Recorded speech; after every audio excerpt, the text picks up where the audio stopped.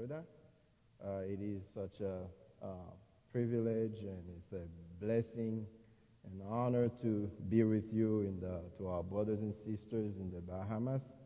I'll tell you what, the world we live in put boundaries, but we are one family, one people.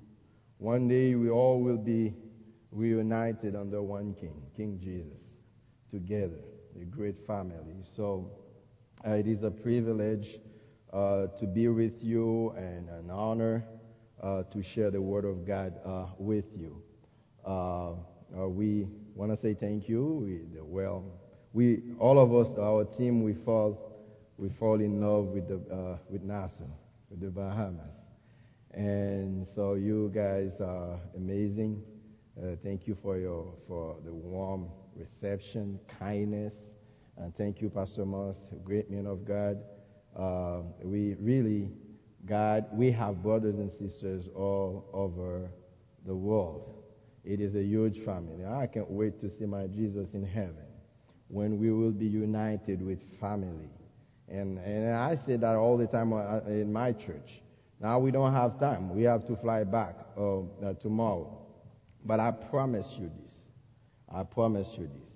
When we get to heaven, I'll come visit you. I'll give you take a vacation with you for 10 years. Each of you will know each other, talk about, I don't know how many time I'm going to spend with Abraham, but I know, so we're going to spend some time to just talk. Talk with David. David, what's going on with you, man, with Bathsheba? Tell me, and all these things we'll be enjoying ourselves for eternity. So this morning, let's turn all the things, God has done. The greatest thing He could have done in our life is saving us by grace. We are His servant. It's because of His mercy. We don't deserve nothing. That's what I tell people. I'm sold out because I'm on borrowed time. Okay? So if 25, 30 years ago I died, I'll be in hell because I didn't know the Lord. But by the grace of God, He saved me. So my goal was, before salvation, was to destroy churches, make them look stupid and dumb. Now my zeal has transferred from darkness into light. So proclaiming the Word of God without compromise. Please open your Bible with me, Scripture. This morning we're going to be talking in the assurance of salvation. We'll be talking about this topic. Tell you what, I've been preaching in my second year, preaching over the book of Galatians. I call it Back to the Gospel, because in Palm Beach, in West Palm Beach, we're living in a city, in a county, which is about 64% of people are non-church goers. Okay, so when I told my church we better be wake up, okay, because God is going to ask each and every one of us account. I have placed you in that city, and so many people in your surrounding, they are on their way to hell. What have you done with your time? So it's a wake-up call. But this morning, the assurance of salvation, it is something that needs to be repeated. The gospel, it is something that needs to continue to be preached each and every day in our life. So until we get it, until we get to heaven. Okay? So please, let's read. I'm going to preach from verse 3 to 29. Because we're going to be reading, let me just read for you verse 1, starting with verse 1. So John said, "My little children, I am writing these things to you so that you may not sin. And if anyone sins, we have an advocate with the Father, Jesus Christ, the righteous, and He Himself is the propitiation for our sins. And not for ours only, but also for those of the whole world. By this," verse 3, "we know that we have come to know Him if we keep His commandments. The one who says, I have come to know him, and does not keep his commandments is a liar, and the truth is not in him. But whoever keeps his word, in him the love of God has truly been perfected. By this we know that we are in him. The one who says he abides in him ought himself to walk in the same manner as he walked. Beloved, I am not writing a new commandment to you, but an old commandment which you have had from the beginning. The old commandment is the word which you have heard. On the other hand, I am writing a new commandment to you, which is true in him and in you, because the darkness is passing away and the true light is already shining. The one who says he is in the light and yet hates his brother is in the darkness until now. The one who loves his brother abides in the light, and there is no cause for stumbling in him. But the one who hates his brother is in the darkness and walks in the darkness and does not know where he is going, because the darkness has blinded his eyes. Lord Jesus, no word of prophecy is a matter of one's own interpretation. But it is only through the Holy Spirit that we can speak the word of prophecy. Father, I pray that this morning you anoint my lips and my mouth. And Father, open the hearts and the mind of your people that they will understand. And Father, not only to have a heart knowledge, but a head knowledge, but or a heart knowledge down to application. Father, use me. Let the word speak. In Jesus' name we pray. Amen. So, the assurance of salvation. So, how do you know you are truly saved? Anytime we ask people, if you would, yesterday we were working and a guy we're talking to him in door-to-door evangelism, and I said, do you know the Lord? He said, no, yes, I know the Lord. I said, it's John 3:16. I said, good. I said, if you were to die today, would you, and then you meet Jesus. Jesus asked you the question, why would I let you know to my heaven? Why? He said, I would say, I'm a good guy. I've done this, I've done that, and, So I say, do you know you truly saved? He said, I cannot, I guess, I hope so. I say, you hope so. See the problem? So in the church, one of the most important things that people, all of us, if you would walk through this door, come to church this morning, you do not know that you have the true assurance of salvation. I'm telling you now, we're going to cancel our flight tomorrow just to sit down with it, because it is one thing that you cannot live 1 second as a Christian not having the assurance that you are truly saved. So this morning, through chapter 2, we're going to walk through 3 assurances of salvation. 3 assurances of salvation that John displays plainly explained in this chapter. Well, let me give you just a little background of the book of 1 John. For you to understand the reason why John wrote this book is John 2 verse 26. When he says, look at that, the main purpose of the book. Okay? These things I have written to you concerning those who are trying to deceive you. See that? These things I have written to you concerning those who are trying to deceive you. He was speaking probably about, people in the first century, about what we call the incipient Gnosticism at the first century. Gnosticism, basic premises, they saw a sharp dualism, like a Platonistic mindset between, spirit. They differentiate spirit and matter. The spiritual was regarded as divine and good, while the materialistic was deemed created, do not bad, not by God, but as evil. You see, they separate spiritual and material. They say spiritual is good, but anything that is material is evil. So this is what the teaching that was going on. So this fundamental Gnostic premise adversely touched two areas of Christianity. And the people to whom John wrote these letters in Asia Minor were facing with those kind of false teaching. The first aspect that this false teaching address was the orthodoxy.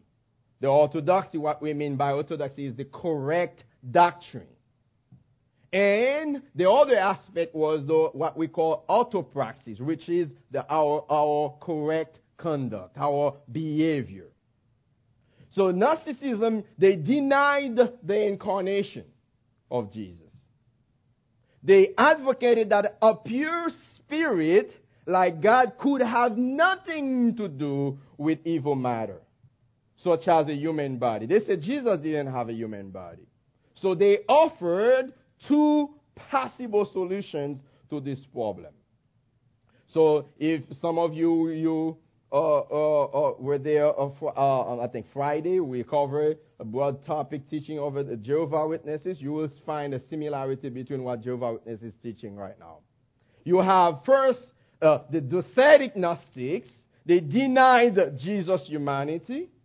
They say Jesus, he only seemed to be a human being. Only seemed to be a human being. This was an attempt to preserve Christ's deity at the expense of his humanity. So now, you have another false teacher, Cerinthus, calling by the name of Cerinthian Gnosticism. It maintained the early Jesus was nothing more than a human being, upon whom the heavenly Christ, or Logos, descended at his baptism, but then left him prior to the cross. Kind of type of what Muslims believe about Jesus. This was an attempt to preserve Jesus' humanity at the expense of his deity.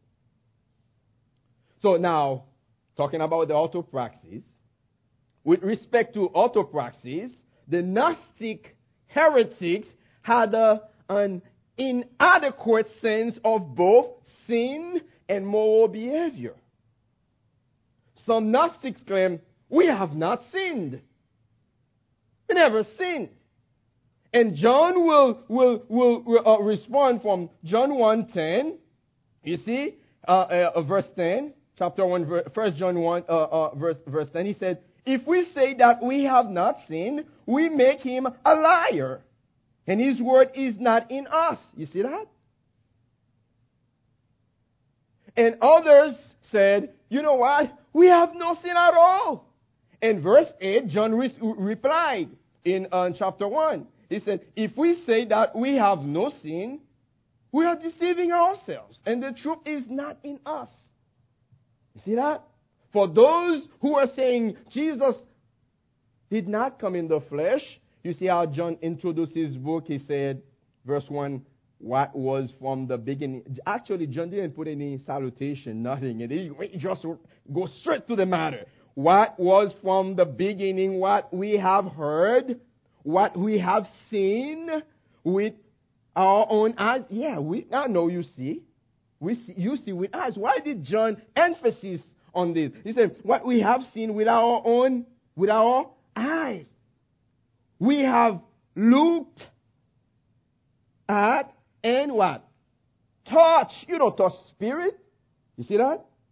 With our hands concerning the word of life. So according to them, sin was a matter of the evil flesh from which they had supposedly been liberated. So they argued that sin was not a matter affecting the noble spirit into which the knowledge had allegedly brought them. So listen to this. Moral conduct was unnecessary issue to discuss. It sounds familiar with the emerging church in America today. Just preach. All you need to do is believe in Jesus, and that's it. It doesn't matter if you're sleeping with a boyfriend outside of marriage, boyfriend, girlfriend living in an apartment outside of marriage. It doesn't matter. All you do, John 3:16, believe in Jesus, and that's it. You see that? Sin, and you have a whole movement now, people trying to twist the word of God to promote the homosexual gospel. Preachers, pastors, they say it doesn't matter. So moral conduct was unnecessary issue to discuss. You just believe. So the immediate purpose for wanting to proclaim his experience of seeing, as we just see in chapter 1, and hearing Jesus is found in verse 3 to 4. So his readers, John readers, may have a horizontal relationship with the saints, and also a vertical relationship with the Father and his Son. You see that? A second purpose for writing these things is so John's joy may be made complete. So these purposes, they are very, extremely important to the author. John, you need to understand John. John is a black and white author. John doesn't use no gray area. He is very direct. He's telling you straight to your face what it is. He provides 3 essential tests, or 3, what we call 3 assurances of salvation in chapter 2. So the first one, the first test, the reason because John is writing very directly, he doesn't write like this book like you find the Colossians, Romans, Ephesians. So because the gospel, there is an indicative aspect of the gospel. There is also an imperative aspect. John will present like the reason I'm going with the theological assurance first is because I want to give you the indicative, how you get saved. But John put it in verse 18 through 29. Okay, of 1 John chapter 2. So now, theological assurance is believe in the doctrine of the incarnation. You see that? That was a big problem, a huge problem with the Gnostic gospel. They did not believe in the incarnation. Let me ask you the question. How did they become a Christian? How did you become a Christian? John already wrote a gospel to explain that. In John 6:44, John said, no one, in the word of Jesus, no one can come to me unless the Father who sent me, what? Draws him, and I will raise him up on the last day. And Paul make it clear in Ephesians 1:13, for you, after listening to the message of truth, the gospel of your salvation, right? Having also believed, you are sealed with the Holy Spirit of promise. You see that? The Holy Spirit indwells you when you believe. When you believe the message, you understand that you are a sinner. Jesus came to fulfill, to take the punishment that you deserve. You cry out to him. You say, Father, forgive me. What happened? He indwells you. Now the Holy Spirit in you will enable you to produce fruit. Now, the unorthodox teachings to which John's readers are exposed was trying to erode their confidence in the truth. Therefore, it will injure their relationship both with God and the Christian community. Such injured relationship will impair their joy. If you do not have assurance of your salvation, I am telling you, you know what's going to happen? It's going to be bitterness. That's what the work-based salvation must be destroyed. Because it keeps people in bondage. Because we will never do good enough. In this letter, therefore, John sets forth apostolic truth, which, if they hold fast to it, it maintains their horizontal relationship as well as vertical relationships and increase their joy. You see that? I believe this message of 1 John is so relevant to our culture today. If what I've heard yesterday, we were doing door-to-door. A guy, I was talking to him. He talking to him over 30 minutes. He thought I was a Jehovah's Witness. Until, he was until he didn't want me. Oh, my girlfriend is a Jehovah's Witness. I'm not a Jehovah's Witness. Until he said, I'm not a Jehovah's Witness. He said, oh, wait, yeah. So it is so important today. So with respect with a Christian committing sin, John argues, chapter 2, verse 1. He says, his case, you see, my little children, I'm writing these things to you so that you may not sin. You see that?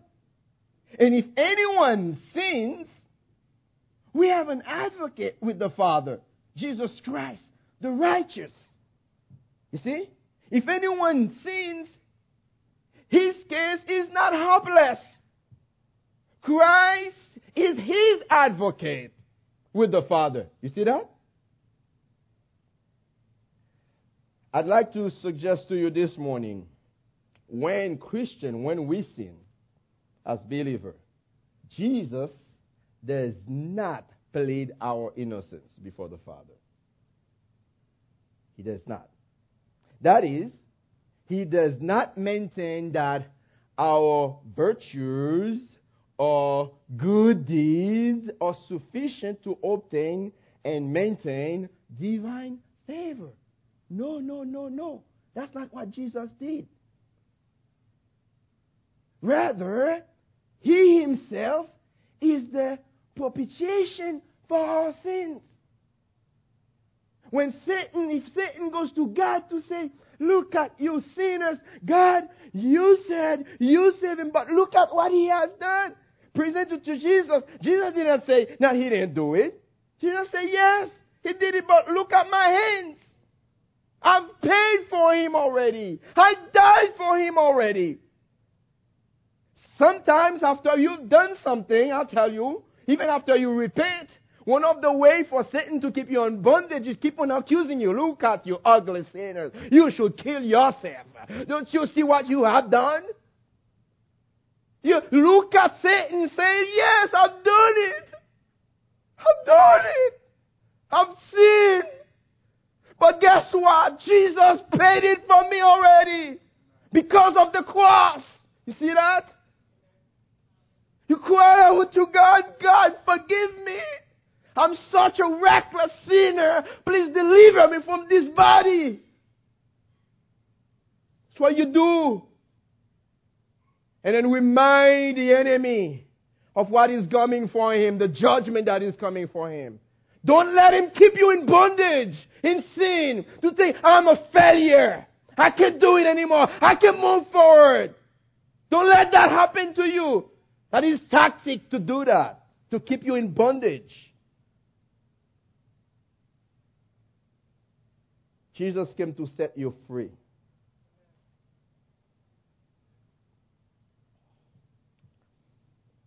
Jesus' atonement satisfies God's judgment demands regarding our moral failures, thus securing our forgiveness.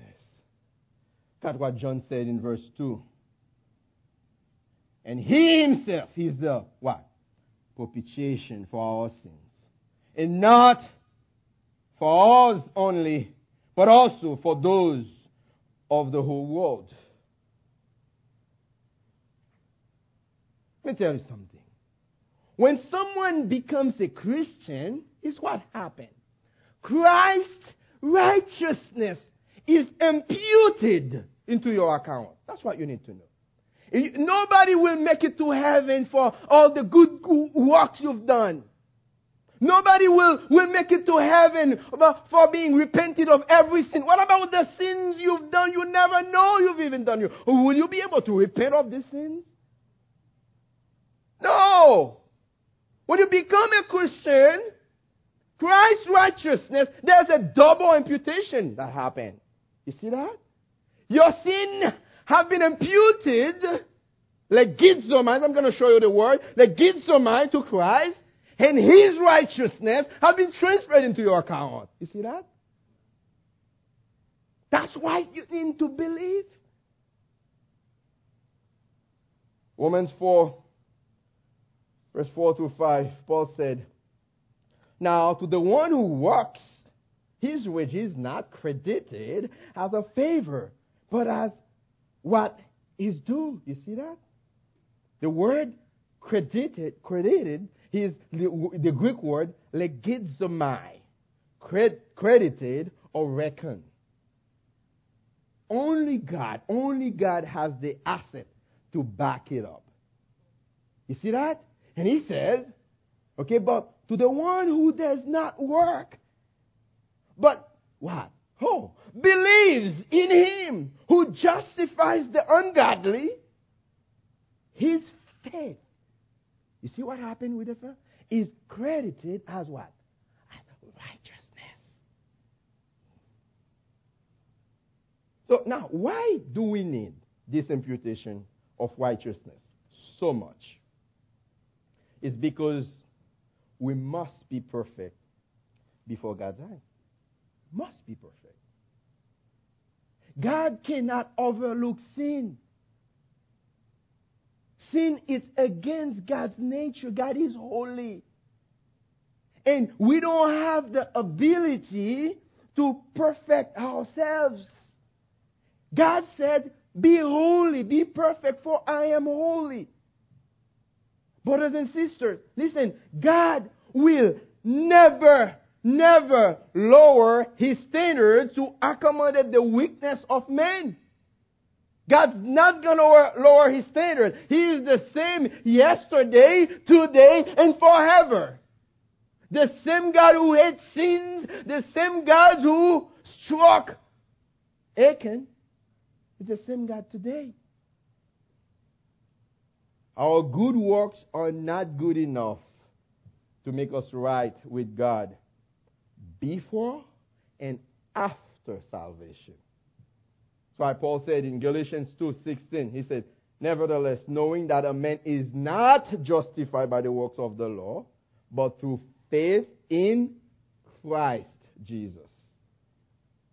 The problem is, as long as we have this envelope, this body, sin will continue to dwell in our flesh. You see that? Adding to that, sometimes we drive away the Holy Spirit. That's why we need to continue to be filled with the Holy Spirit each and every day. They asked Moody, why do you think we have to be filled with the Holy Spirit? Moody said, because I leak. Ladies and gentlemen, we leak. That's why we need to be in the Word. We need to be on our knees each and every day. We fall into sin like Peter, like David, like Abraham, like all the other saints, like Paul, and all the holy men we've known in the Bible. Nevertheless, we may always take recourse to this fact that our sins are covered, and that God will not lay them to our charge.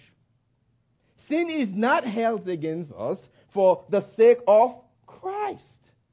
All our sin, past, present, and future have been forgiven. That's what you need to understand. All of them.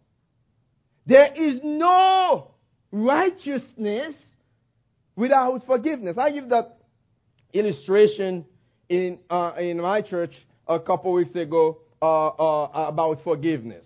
I've heard it, and I think it's good I can share it with you also. Listen to that, to understand forgiveness. Just imagine you pass out of this life now. Bam. This is just an analogy. You don't have to worry. So now you wake up in a gigantic theater, and in front of you is a huge, bigger than that screen, huge 3D screen. And all of a sudden, doors open, and an angel flies in and comes up to you and says, "Welcome to the theater of judgment. Please relax and watch the screen." There, on the screen, you see your life. Everything you've ever done on earth. Everything you've ever said here on earth. Every thought you've ever thought here on earth. Think about this. These are the sins of commission. Then you proceed to see the sins of omission. See, look at them. All the things you should have done, but you didn't do. You look at the screen. Every detail.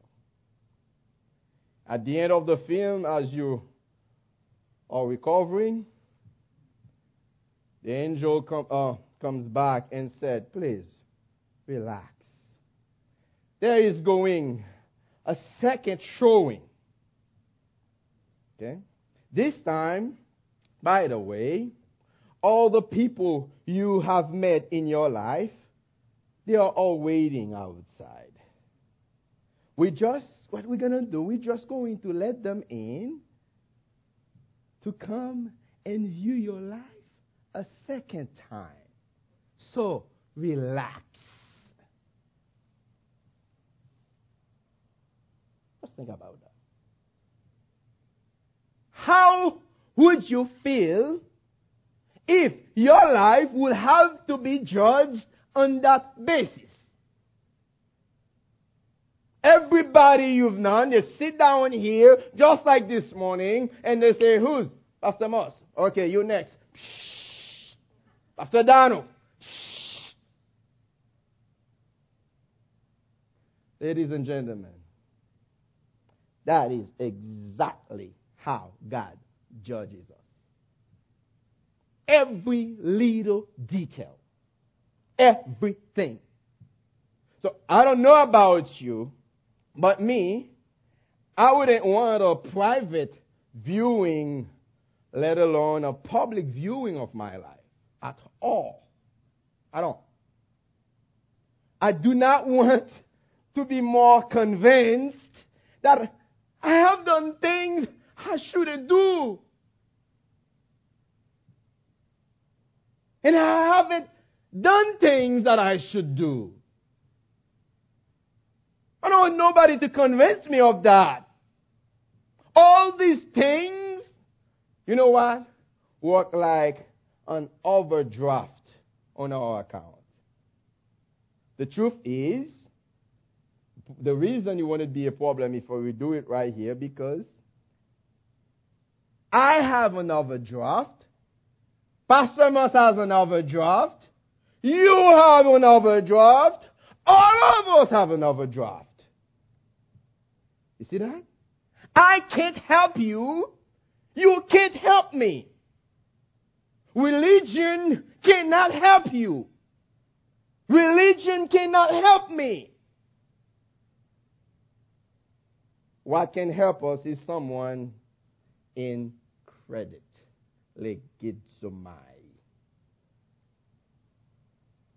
Some of us, we're trying to deflect it and deny. But I tell you, deflection and denial cannot help. You cannot join it at all. The only way to get rid of it is to dissolve it in the blood of Jesus Christ. That's what we sing. What can wash away my sin? Nothing but the blood of Jesus. The only thing that can make a difference in that setting that I just described here is forgiveness. Forgiveness. Unless somebody has paid for everything displayed on that screen, you're gonna have to defend yourself.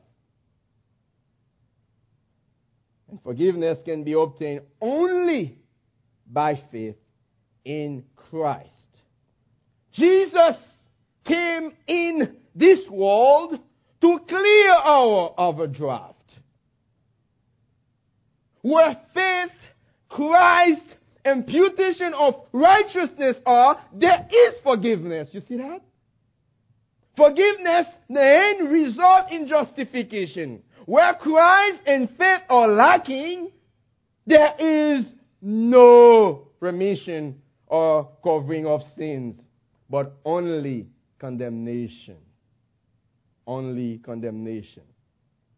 Ladies and gentlemen, brothers and sisters, this is the theological assurance which have been preached in the entire Bible. Only by belief in Jesus Christ, God draws us to Christ. The means of justification is by faith alone, not by works of the law. Now, you have the Gnostic gospel who's trying to tell people, do more. And you have on the other side, you have the legalism aspect which Paul addressed in the book of Galatians. I consider those two are the greatest enemy of the gospel, and they continue today. Legalism, which tell people my ongoing relationship with God is based on my personal achievement or accomplishment. Those who say, yeah, we are justified by faith alone, but we are being sanctified by works. So what is that? Legalism is whenever I focus more on how I am doing instead what Christ has already done for me. The assurance of salvation is not only theological, but it has a moral. There's a moral aspect attached to it. Verse 3 to 6. Okay? So this has 4 components attached to it. It is, first one, we find it in verse 3. Obedience indicates salvation. Look at how John put it. So, verse 3 said, by this we know that we have come to know him, if we keep his commandments. You see? So, to have come to know him means to have come to faith in Christ. The way we know that this has occurred in our life is if we obey his commandments. See? Obedience is not the means to salvation, but a fruit, evidence, or result of regeneration. Once you're saved, you're going to produce fruit because Christ dealt with the root of the matter. He dealt with the tree. Once he make the tree good, you're going to produce fruit. I love mangoes. You know, a mango tree produce mangoes. You see that?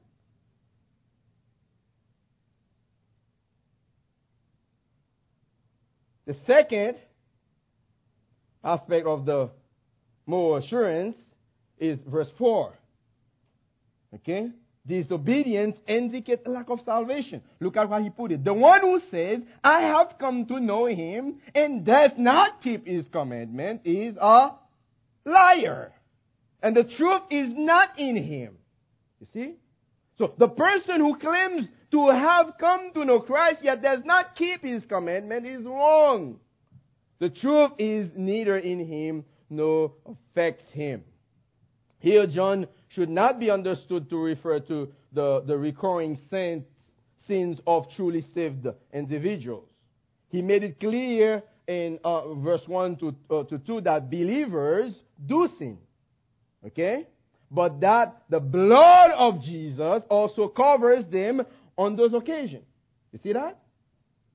Okay? So, but if an individual, listen to that, professes to be right with God, yet lives in consistent disobedience, if he or she denies the reality of sin, is repulsed by believers, and does not believe in the incarnation, if he or she believes that Jesus was Michael, the archangel, before the incarnation and after the incarnation, like Jehovah's Witness says, if they believe that Jesus did not physically resurrected, talk about with a spiritual resurrection, all these factors together indicate that one has not embraced the Savior in any saving way. That's why we don't consider Jehovah's Witnesses as Christian.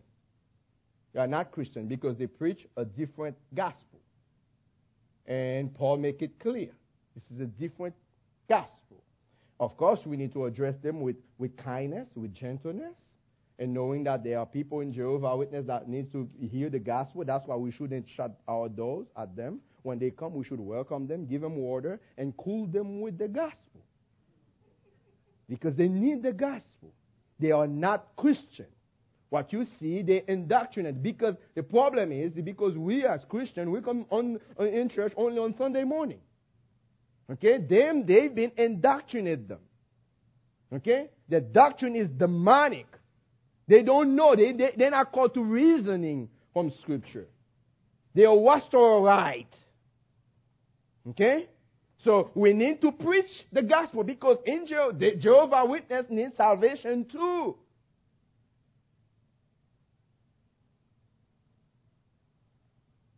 Not only obedience indicates salvation and disobedience indicates lack of salvation, but verse 5, obedience leads to love for God. Look at verse 5. Verse 5. But whoever keeps his word, in him the love of God has truly been perfected. By this we know that we are in him. On the contrary, in an obedient believer, the love for God is what? Perfected or matures. Obeying and loving God, even imperfectly, is how we know that we are in a true and right relationship with him. Love for God expresses itself in obeying his commandment. You cannot say you love God and then you keep habitually living in sin. It's impossible. You cannot say you love God, you are a Christian, you're living outside of the principle of the Bible. Now, if you're struggling, what we can do as people, if we have someone in our church struggling with homosexual, with adultery, whatever, what we do with people like that, we shouldn't shun them away. We embrace them. We love them. But you say, listen, I'm not your judge, but there's a judge. He's God. He says in Scripture, this is sin. There are people who overcame this situation, this struggle. We'll help you. We'll embrace you. Okay? But you must repent. See that? Not only obedience indicates salvation, and disobedience indicates lack of salvation. Obedience leads to love for God, verse 5. But also obedience leads to Christ-likeness, verse 6. Look at what he said. John said. The one who says he abides in him ought himself to walk in the same manner as he walked. Wow. It's a huge statement. Obedience, in turn, results in imitating Jesus. So now the question is, what was Jesus' mission when he was on earth? What was his mission? Jesus' mission, let me propose to you, was not to heal and perform miracles.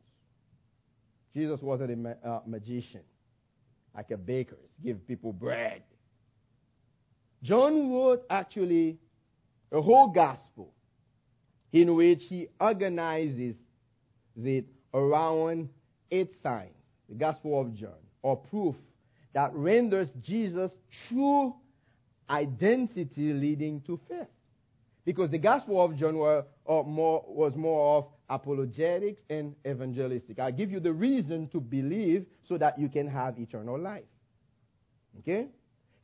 What John did, he centered the first half of the Gospel of John around 7 miraculous signs, including the resurrection of Lazarus, right? Carefully selected to reveal Christ's person and gender belief. The reason he raised Lazarus from the dead is for what?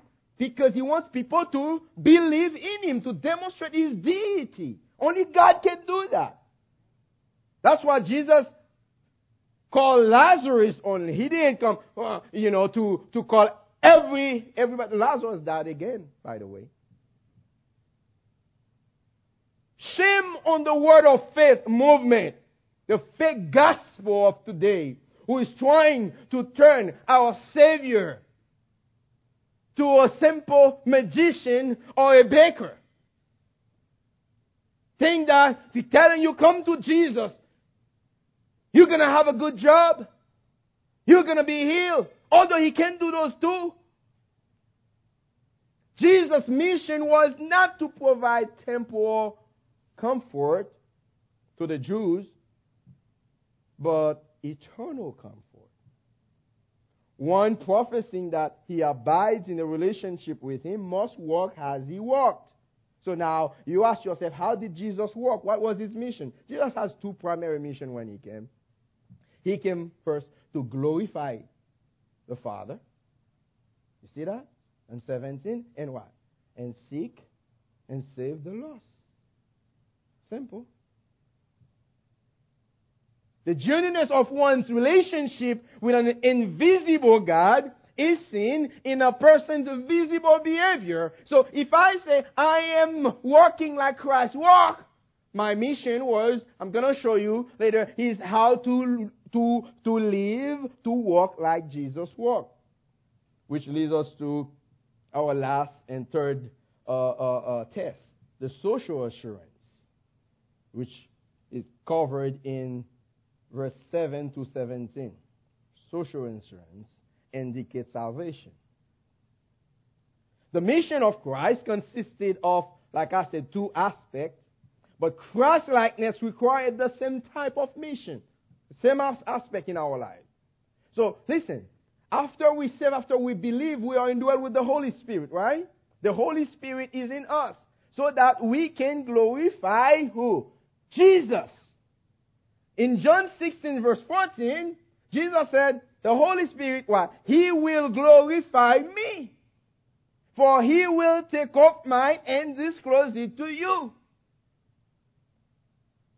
Love for sinners by seeking and save them. For example, because you have the Holy Spirit, the work of the Holy Spirit in the life of the believers is not to tell you, I'm going to heal you. We schedule a service of healing. Come, I'm going to heal you. To exalt yourself. The Holy Spirit is the shyest person in the Trinity. He doesn't come to point people to Jesus. That's his work. So in your life, what the Holy Spirit is doing is working to glorify Jesus. And not only that, and take you to the Great Commission. Jesus said, all authority has been given to me. Because you have the Holy Spirit, he said, go and make disciples. You see that? Same as Jesus. The primary mission, ladies and gentlemen, of the Holy Spirit in the life of the believer is to conform you into Christ's likeness, into Christ's image. It is not speaking, ecstatic tongue gibberish or name it, claim it, gospel, like you see on TV, on TBN. Guy was saying, obviously, send me money, and I'll send you this. One said, speak to your wallet and say, be thou fool. Last time I tried, my wallet was full of air. Didn't work. It's not the gospel. The Holy Spirit is not a spirit of chaos. I was watching a post on Facebook, a guy who have a towel, he just blow it and people just fell. On the ground, rolling like a pig on the floor, dirty. The Holy Spirit, the gift of the Holy Spirit, the fruit of the Holy Spirit is self-control. You see? Can I have the Holy Spirit? What's that? What is that? That's not the Holy Spirit. I know what we call that. I've seen it in Haiti. That's voodoo. Demons. That's all they are. I remember I went to the South in Haiti in a mission. And there was a group. We are the only Baptists. We planted a Baptist church there. Full of charismatic church. When we went there, they are trying to stop us. And they came from Porterville, the main capital. And then what they're doing, I heard they're doing miracles and stuff. When we came, we start preaching against these things. And then those people, they come with hundreds of them. There's a tree. That's where they come to do their ceremony. We went to do a street evangelism, and they come to me and they say, these people are there. And then the people in the region, they say, every year when these people come, they do a lot of things, miracles and stuff, and that's why people believe in them. So, okay, I was a young preacher, young pastor, but I took the risk anyway. I went down there, I saw them, and then I said, listen, as long as I'm here, if your spirit, whatever you're doing, if it's from God, it will come down. If it's not from God, it's not going to happen. And I prayed. I tell you, I just sit down. They beat their cymbals, singing, all that. Nothing happened. And the challenge the people said, if that happened, if they are able to do the same thing, they're gonna take the machetes. They're gonna have us leave the city. And I prayed. I trust God. I said, God, I know these people, they are demonic. I want you to manifest your spirit. We stay there. They're looking at us in the face. Nothing could happen.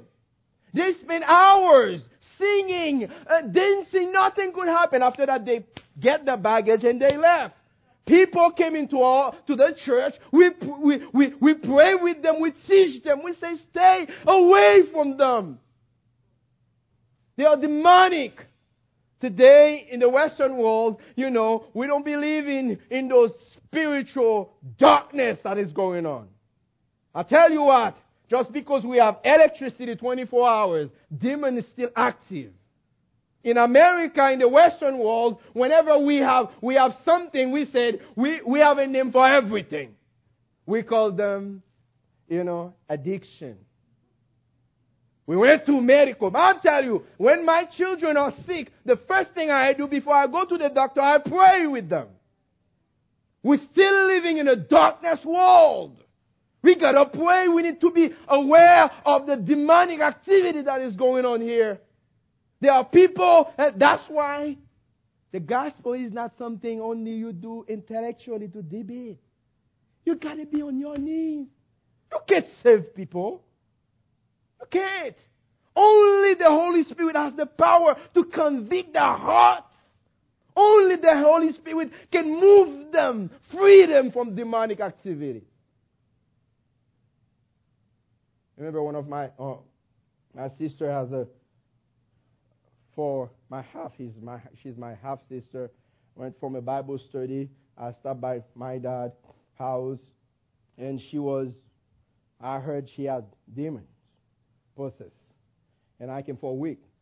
When I came, and I saw people, my dad used to be a mystic guy. So doing all kind of things. So the lady couldn't eat for the whole week. I didn't know that when I came. He never talk, never eat, and just fighting. They tie her. The minute she saw me coming into the house, she screaming, ah! So I already know what's going on. I tell you what, I just apply Scripture. Scripture say, guess what? Command the demons. When I came, I say, sit down. Shaking, crying, screaming. I pray, I command the spirit to leave her. And then all of a sudden, I say, give her food, and she ate. But I tell you what, even after I done, I say, what? Where do I get that? The power is not in me. I just trust the Bible. You see that? I trust what the Bible says. Because I know the enemy is real. We're fighting a real war. Fortunately, today we are too technologically savvy.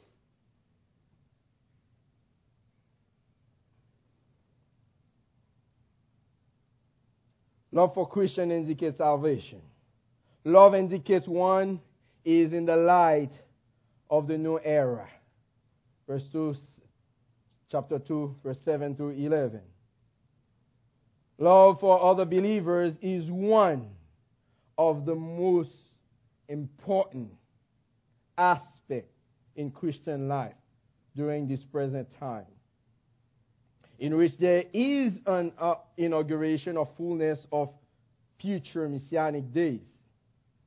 Such love's presence becomes a prime marker that one is in a right relationship with the Father. John said, Beloved, I'm not writing a new commandment to you, but an old commandment, which you have had from the beginning. The old commandment is in the word which you have heard. On the other hand, I am writing a new commandment to you, which is true in him and in you, because the darkness is passing away, and the true light is already shining. This admits that the old commandment described in verse 7 is a new in essence. Because what happened? Jesus raised the Old Testament injunction to love your neighbor as yourself in Leviticus 19:18 to a higher level. He said what? Love one another even as I loved you. In John 13:34. Such love is true, or being expressed in the reader's lives, because the moral darkness is being removed and the true light of holiness is increasing and already shining. We read in verse 8.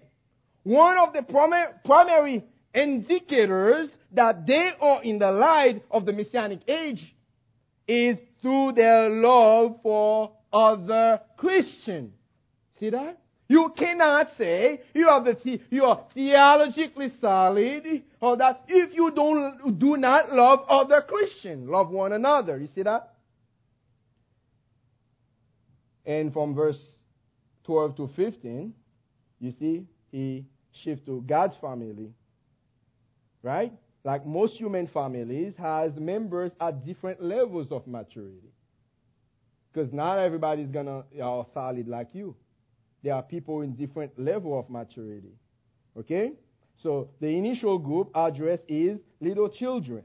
Look at what he said in verse 12. I am writing to you, little children, because your sins have been forgiven you for his name's sake. He's not talking about those little children. That's not what he's talking about. Okay?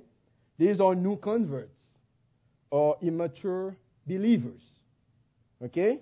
John assures them they have been forgiven on account of Jesus' atonement. You see that? The next group, verse 13, I am writing to you, fathers, because You know him who has been from the beginning. You see that? The next group is what? Fathers. These are believers, not my father. Those are believers advanced in years and spiritual maturity. They know Christ intimately, he who has existed from the beginning of eternity. So now, the last group, he's talking about, I am writing to you, young men, you see that? Because you have overcome the evil one. You see? So here John repeated basically the same remarks. Young men, they have overcome the spiritual adolescents. Okay? This was his way of saying, what I have written in verse 13 about your being saved, I will not retract it. We have other believers. I tell you, the problem they have, the Cerinthian Gnostics, they could not fellowship with other believers. The greatest obstacle we face when we go street evangelism and with other churches, you know who? Those are self-proclaimed believers. Because they believe we are reformed. We don't believe the same thing with them. They are the ones challenging us. If you're brothers, I'm doing what the job you are supposed to do. If you see me in the sun, what you should do, give me a cup of water. Not trying to stop me from doing what I'm supposed to do.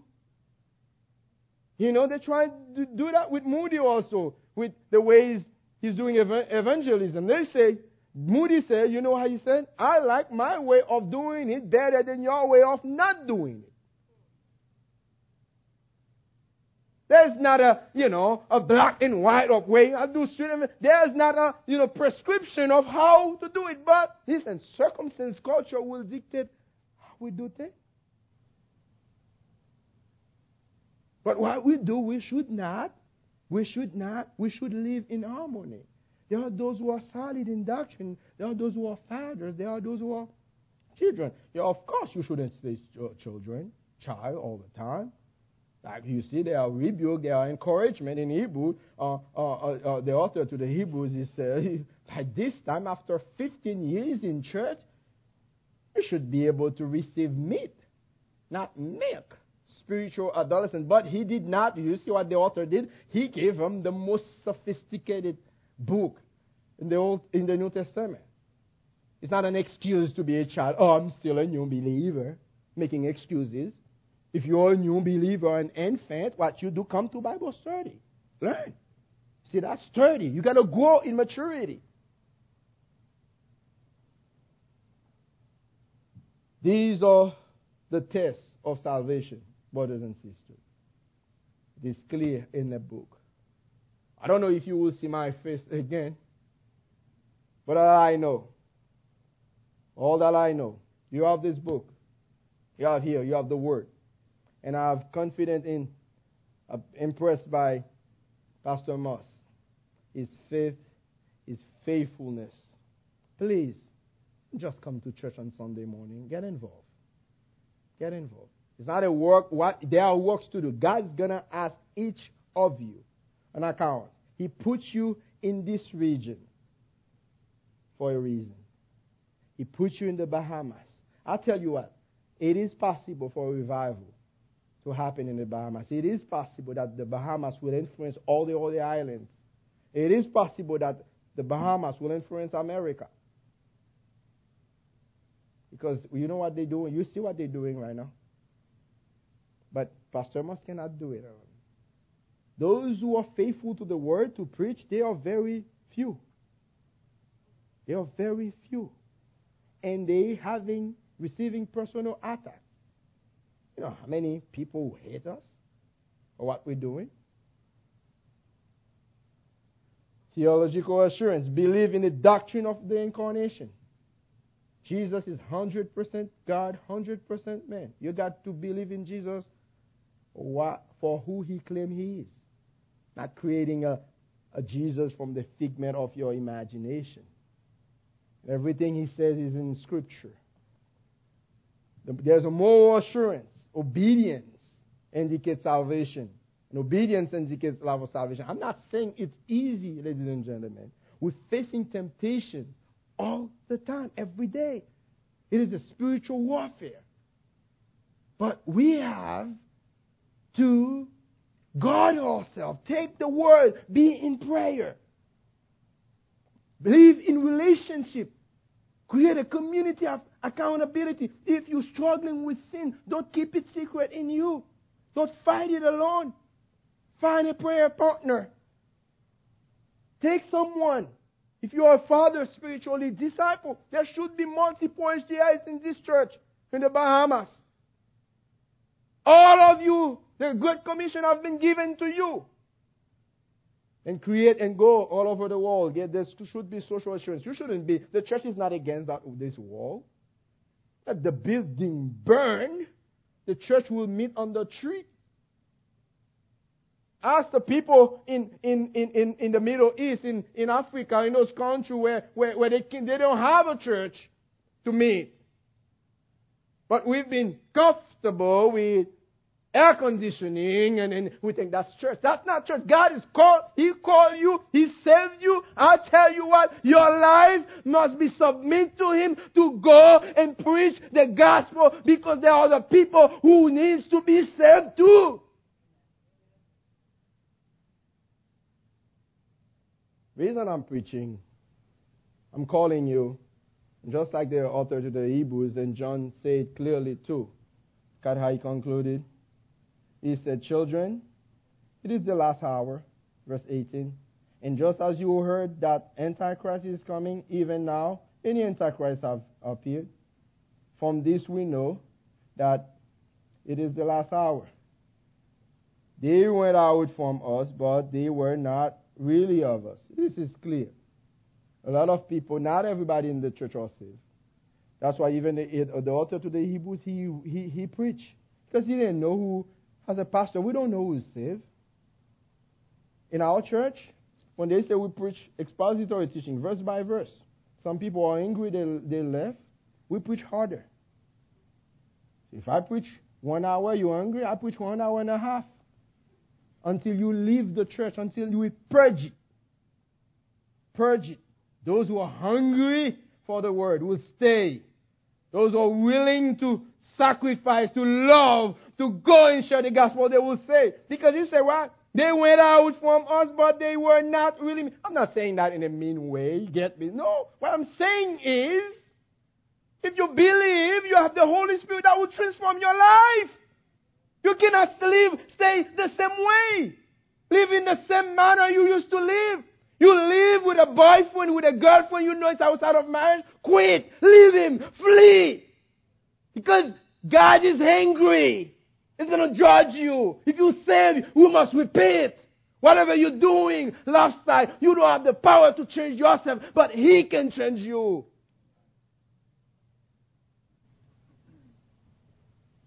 If you do that, and they leave, John said, they went out from us, but they were not really of us. Judas was there. He heard. He probably went, and among the disciples who baptized people, guess what? What happened? Satan enters into his heart. For if they had been of us, you see, in the church there are, believers. They are make-believers. Also. And we say outside the world, they are non-believers. But the biggest problem is that a make-believer. People who think they come to church every Sunday morning, pay their tithe, and then fine. It's not what Jesus lived. Have to be healthy. Have a right. The consumerism attitude. They are the one who tell you how to do the church. Now church will say no.